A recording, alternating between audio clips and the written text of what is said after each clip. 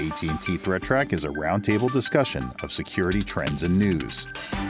Full video of this program can be found on YouTube by searching for AT&T Threat Track. Stan, you're going to tell us about a zero-day Firefox exploit that's linked to crypto sites? Yes. So it turns out a couple of different researchers did some interesting analysis on a targeted attack. So this attack was targeting operators of cryptocurrency exchanges. It was targeting, I guess, Mac devices. So a lot of people think they might be protected with Macs. And the adversaries had the zero-day for Firefox that they were able to leverage that hadn't been patched yet. So a couple of researchers got their hand on this malware. One of them was Patrick Wardle, and he has this website called ObjectiveC.com. And if you go there, you're going to see an amazing, I thought it was a great write-up. If you're interested at all in malware reverse engineering, he actually takes you step by step on how to tear this malware apart in a Mac environment. Because I know a lot of people know how to reverse engineer Windows, and with IoT, we've all had to reverse engineer, Linux malware. But here is a chance to reverse engineer some Mac malware, which people probably think they can't get infected. Time to change that assumption. Just seeing that helps to remind us not to be complacent for protecting assets just because they have a certain operating system. The malware that was used is known as MOKS, which is a weird like term. Smoking? Yeah, but the S is in the wrong spot. Yeah, it's like the S and move it. Yeah, exactly. Well, it turns out that's also from the malware. If you look at the strings, and there's all these like different paths and things in there, and you'll see that the path they have is like ecoms, which is smoke backwards. So researchers took that and made it a different name. So in any case, this is pretty dangerous, obviously, because with the zero-day, it's something that didn't have a patch. And as soon as you hit a website, and you would have the malware downloaded and attempted to be executed. There is a patch out already by Firefox, so people can go and take advantage of that. You might be curious, how did people know to go to this website where the exploit was being served? And the way that a lot of them was targeted was with email phishing, so targeted phishing. There's an example of this phishing message on the website that you can go and see, just to see what to expect from some of these adversaries. I think another thing that I've noticed in the past is sometimes when we see these kinds of stories, there was no actual attack necessarily that was successful, but because a lot of companies, and especially like cryptocurrency exchanges, take their security very seriously, like everyone should, what they do is every time they get a phishing email like this, they go and they analyze it to the best of their ability. They go and they try to run the URL with every single browser until they get like a working exploit, so they can go and analyze the malware and understand these campaigns and ultimately stop them and make sure that they have the techniques in place. So it could be a situation like that. All in all, I mean, it's a good thing that everyone had done this, because they were able to let Firefox know about the problem, and the patch was released, I think about 7 days ago or something. So it's available for everyone now to apply. I think that I guess the curiosity here factor still is what's the victim, like I think you said, Stan, is the victim just goes to the website and is infected. They don't have to click anything. They don't have to. Yes, I think this exploit, that's how it worked, according to the write-up, is you just go to the website and you become infected. And I don't think we've seen something like that for a while. I think the last time I remember hearing something like that was maybe 5 years ago. So I think that's interesting, to the community, when you have exploits that are able to work that easily. Most users don't expect something to be able to get them that easily. It just shows adversaries are always working. And if you look at the details of this exploit, like where the problem was, it's like, how did you even find that exploit? So it's showing you the creativity of the bad guys and how they're fuzzing and trying different things against these software versions. You kind of wonder too, since it's Firefox, which is a fairly open browser, you wonder if they found a vulnerability there and before it was going to be patched and decided to just attack it before the patching happened. Yes, I actually tried to look at the bug track they had on this, And I know you need special permissions to even view it. So I know that with the Bugzilla that they have, they do keep track of the different bugs reported. But that one, you needed to have the permissions to be able to view that. And that's actually important in general. You have that sensitive information out there, even in your source code repository where you keep track, or bug tracking repository. Not everyone probably needs to see the details of every single bug, because adversaries, even insiders, can use that information to create exploits that target your software. So now Firefox does have the patch that would prevent this vulnerability from taking place. So you should put that into play, just in case there's any copycat behavior. Hey John, I hear you have a story about vulnerability in Android Debug Bridge.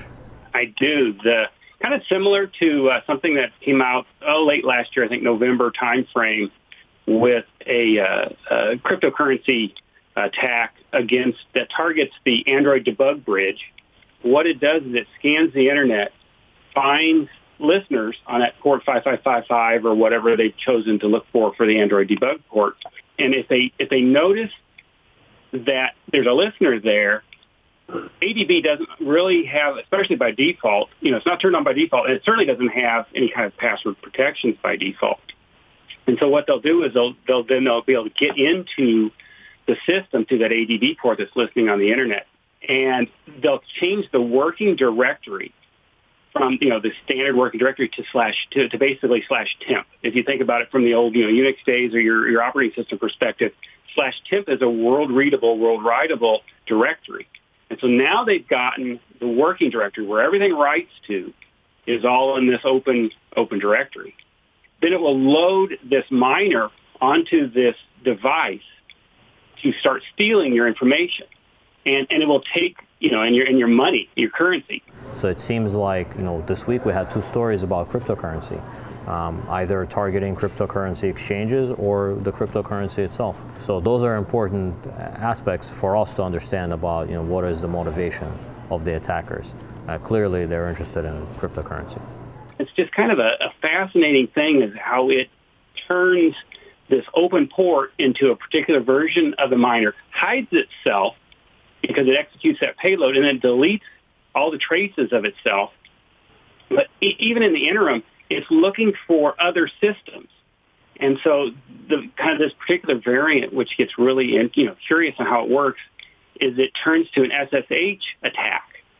So now not only has it gone to the ADB port, it's now turned itself into this SSH scanner. And so I see in your system, in your Android phone, again, it's not something very normal.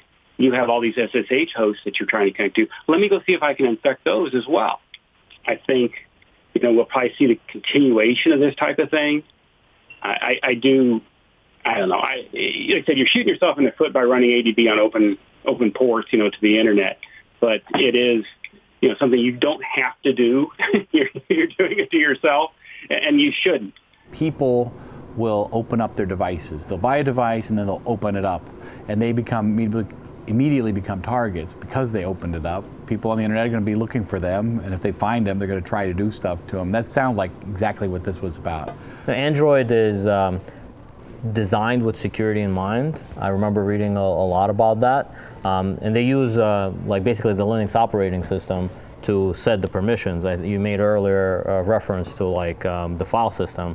I think every app that runs on Android is running as its own user ID, so it can only read its own files unless you root the device, which what means is if you're root, you can read any file generated by any application, or unless you do what this thing did, which is use temp, exactly. And but the Android Debug Bridge here, that thing, it's like the ultimate root on the system. You can upload, write APK files, you can execute anything, and you can read anything. It's really, it's really powerful, and it makes sense for debugging, just not not on your device. It just still kind of gets me. You think, like I said, there's so many people, and it seems to be somewhat regionalized even, that root their devices by default. And people recognize that, and that's why they these malware authors are realize that, and they decide, hey, I'm going to go ahead and take advantage of this. And a lot of these groups, these same, how do I say, populations also are the ones that are maybe the most interested in cryptocurrency. So you got this double whammy that you're not only the most likely to have a weak or a weakened system, more vulnerable, but you're also the one that you probably take advantage of the most. Yes. So, John, one point I would make is, when I think of mining software, I'm usually thinking, like you said, of just using someone else's resources to try to add to a blockchain to earn a cryptocurrency coin. But I think you use mining in a way that makes a lot of sense to me as I think about this particular situation, in that if there's 1 million people out there who have opened up their devices and have this bridge running through something they did to it, and those people are also enthusiasts and likely to have a wallet of maybe multiple types of cryptocurrency, you can just mine those people in this case, and you can, with privileges, get access to their wallet, and I guess you can transfer funds from them to wherever you want to send it to, right? Is that the idea? You have the keys to the kingdom. Like the ADB is pretty open. It's wide open access. You can find the things that have set UID, the processes, or replace those.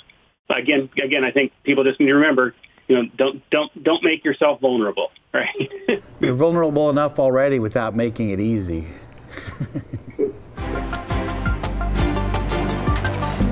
Michael, I hear you have a story about a new campaign on phishing that's going on. That's correct. There's been a lot of coverage, a lot of news coverage, and this past weekend there was a tweet from someone inside of the Department of Homeland Security, I think, that generated a lot of the coverage of this particular threat.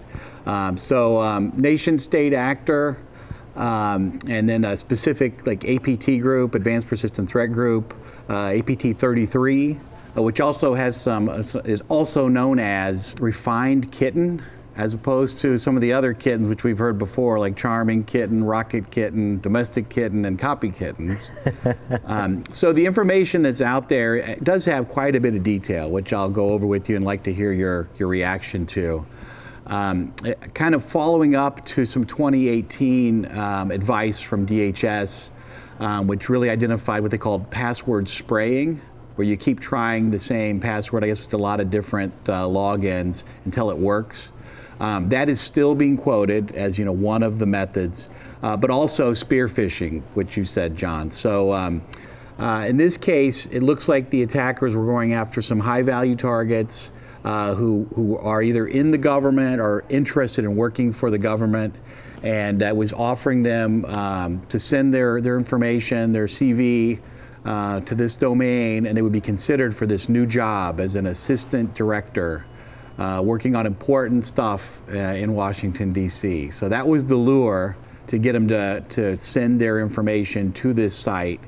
And evidently, if you do what it tells you to do in the phishing message, there's a PowerTon remote access Trojan. I guess it's kind of a standard, does a lot of different stuff, custom built, PowerShell, with some persistence, that would get installed if the user falls for it and applies for this assistant director job. The other things that were cited with the tweet, especially over the weekend, was that there could be data wiping. And I think that's what really caused all these security companies to start talking about it even more. And I think this was meant to just get the word out there to people, hey, be aware, be warned, something bad could happen to you. Got kind of more points on the alarm scale than most of the stuff I've seen so far this year. I think it sounds very familiar, some of the things here, which makes me think, for criminals, we do a lot of botnet tracking, which usually these botnets are operated by cybercrime groups, and sometimes these adversaries get arrested. But these nation-state groups, they kind of stick around and they just kind of tune their parameters or their malware, and they keep coming back. It's interesting to see that some of the tactics, though, are very similar. The techniques for the adversaries don't change much. It's going to be phishing or social engineering to get into the front door, and maybe with the help of some kind of exploits. This one, it sounds like it would be interesting to specific types of people, and it's very targeted for that group of people. You know, oh wow, I'm being.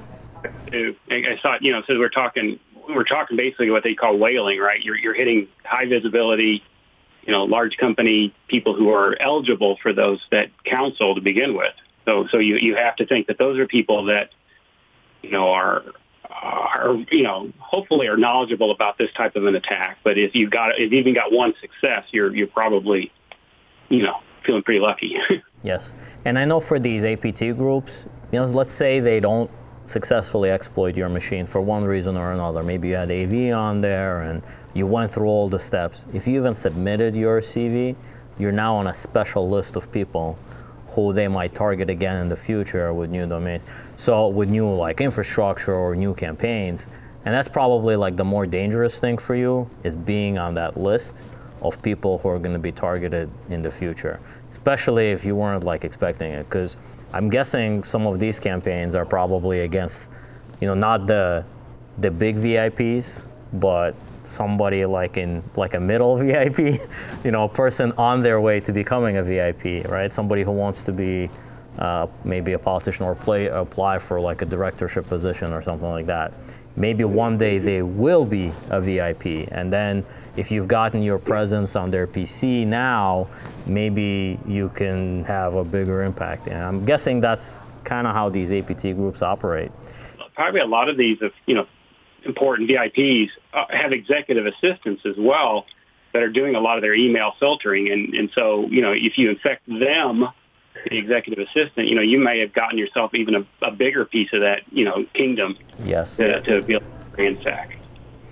Yeah, the other thing that's interesting to me is that with the social engineering campaign like this, you're inviting your target to send you their CV. And if all they do is just send you their CV, you've already been successful, even if you don't get malware on their system.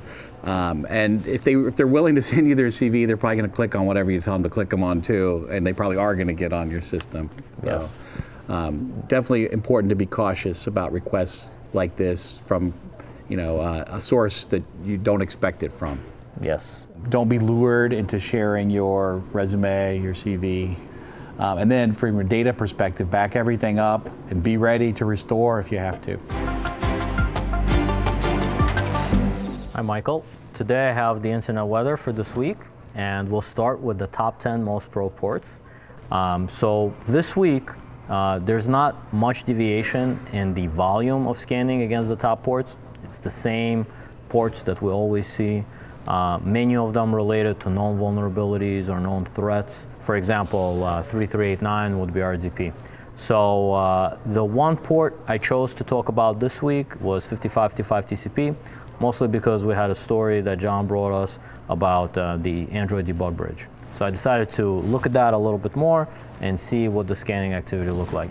So if you go back 30 days and see the volume of scanning activity on this port, you can see there's some spikes, maybe every few days, but also the activity is kind of stable. You know, there's between 40 and maybe 60 million flows per hour on this port pretty consistently, with some ups and downs and some peaks here and there. So what does that mean? It probably means that the number of devices that have this scanning behavior that might be infected with it is probably fairly constant, or there's there's no new adversaries entering the space. Although you could see, just because of how the graph looks like, it's probably different people doing it because of the spikes are probably caused by certain adversaries, whereas the more flat activity is caused by others.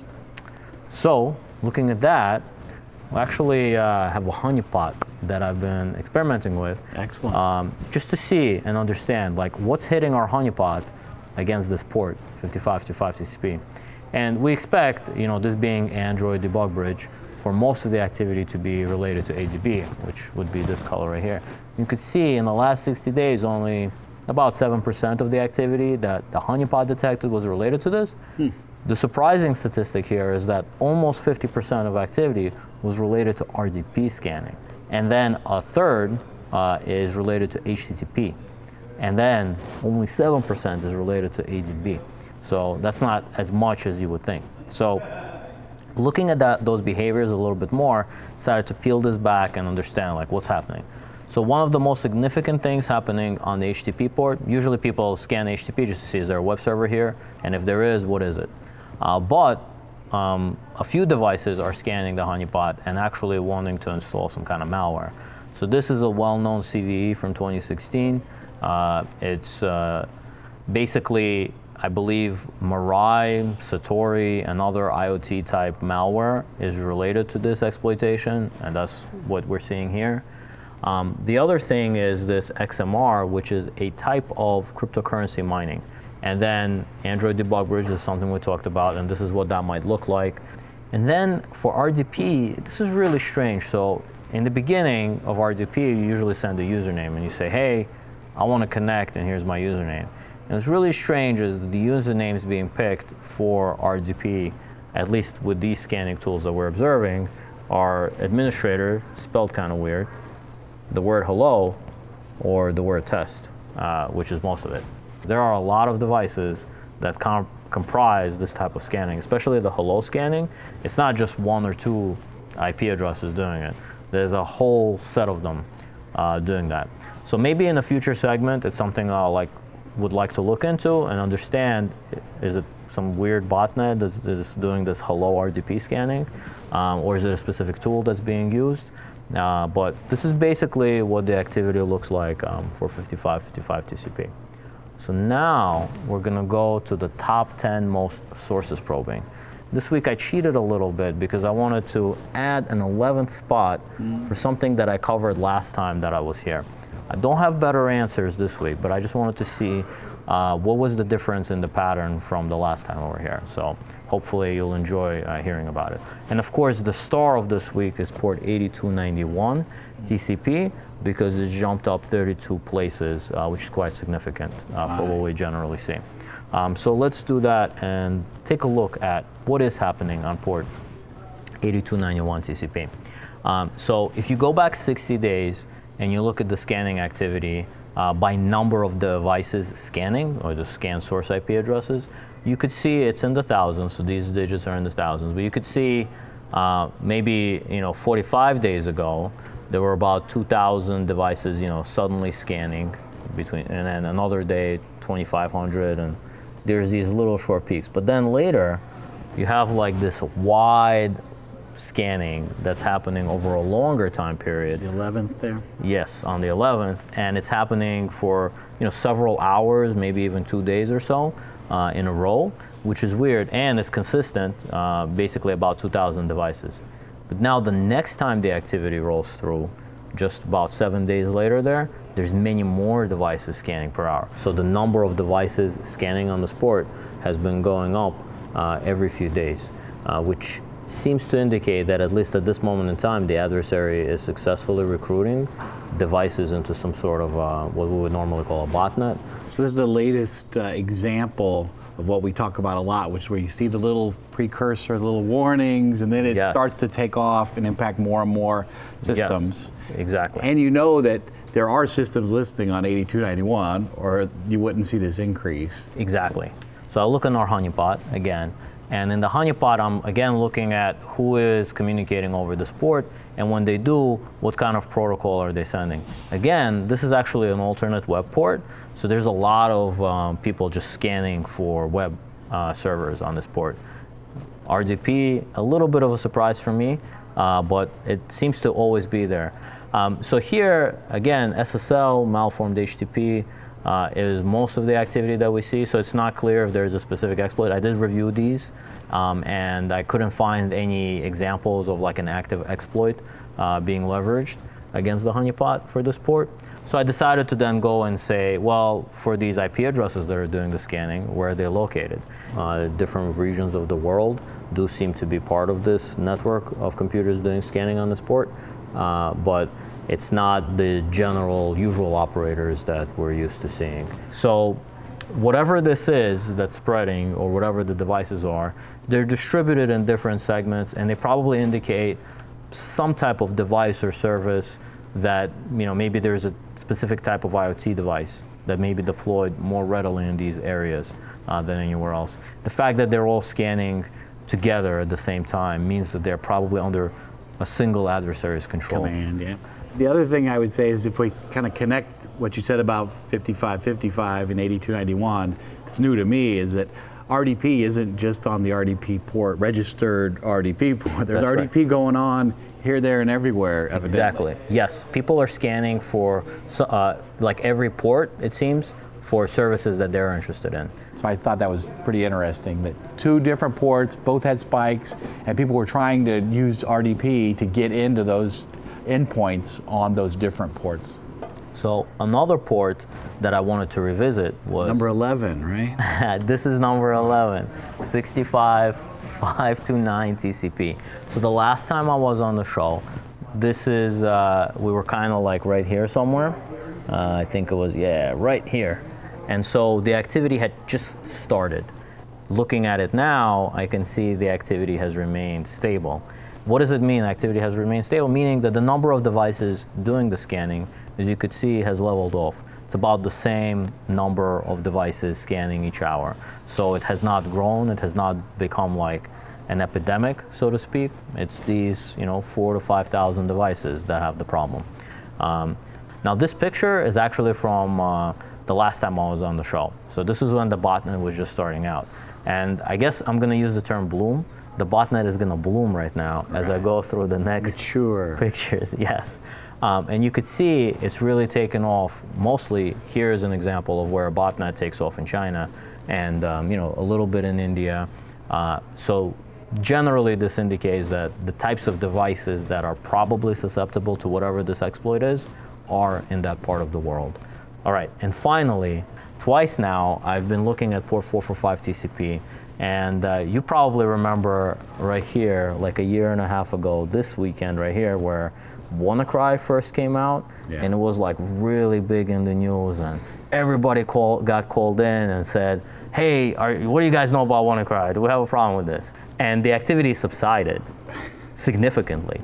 But like the next week, I think, it started slowly creeping up. And now looking at it 900 days back, you could see how massive the problem has gotten with 445 TCP, which is generally associated with the WannaCry worm or other offshoots of that, utilizing the Eternal Blue, Eternal Romance exploit kits. But last time I was on the show, it kind of looked like the activity was going down. So I was like, oh, that's interesting. And then the activity flattened out, and then the activity went down again. And every time I'm on, now I'm trying to predict, is it gonna go down, stay the same, or go back up? I'd say back up. I have good news for you. It's kind of going back down. You can barely see it, but with the arrow the way I drew it, it looks like it could be going back down. Yes, it does. But we are a long way from what the norm was. But I'm hopeful that when we look at this 900 days from today, maybe we can get back to at least this baseline. But we'll have to see. We will see. Thank you, Steve. Thank you, Michael. The views expressed on AT&T Threat Track are those of the participants and do not necessarily represent the views of AT&T or any other person or entity.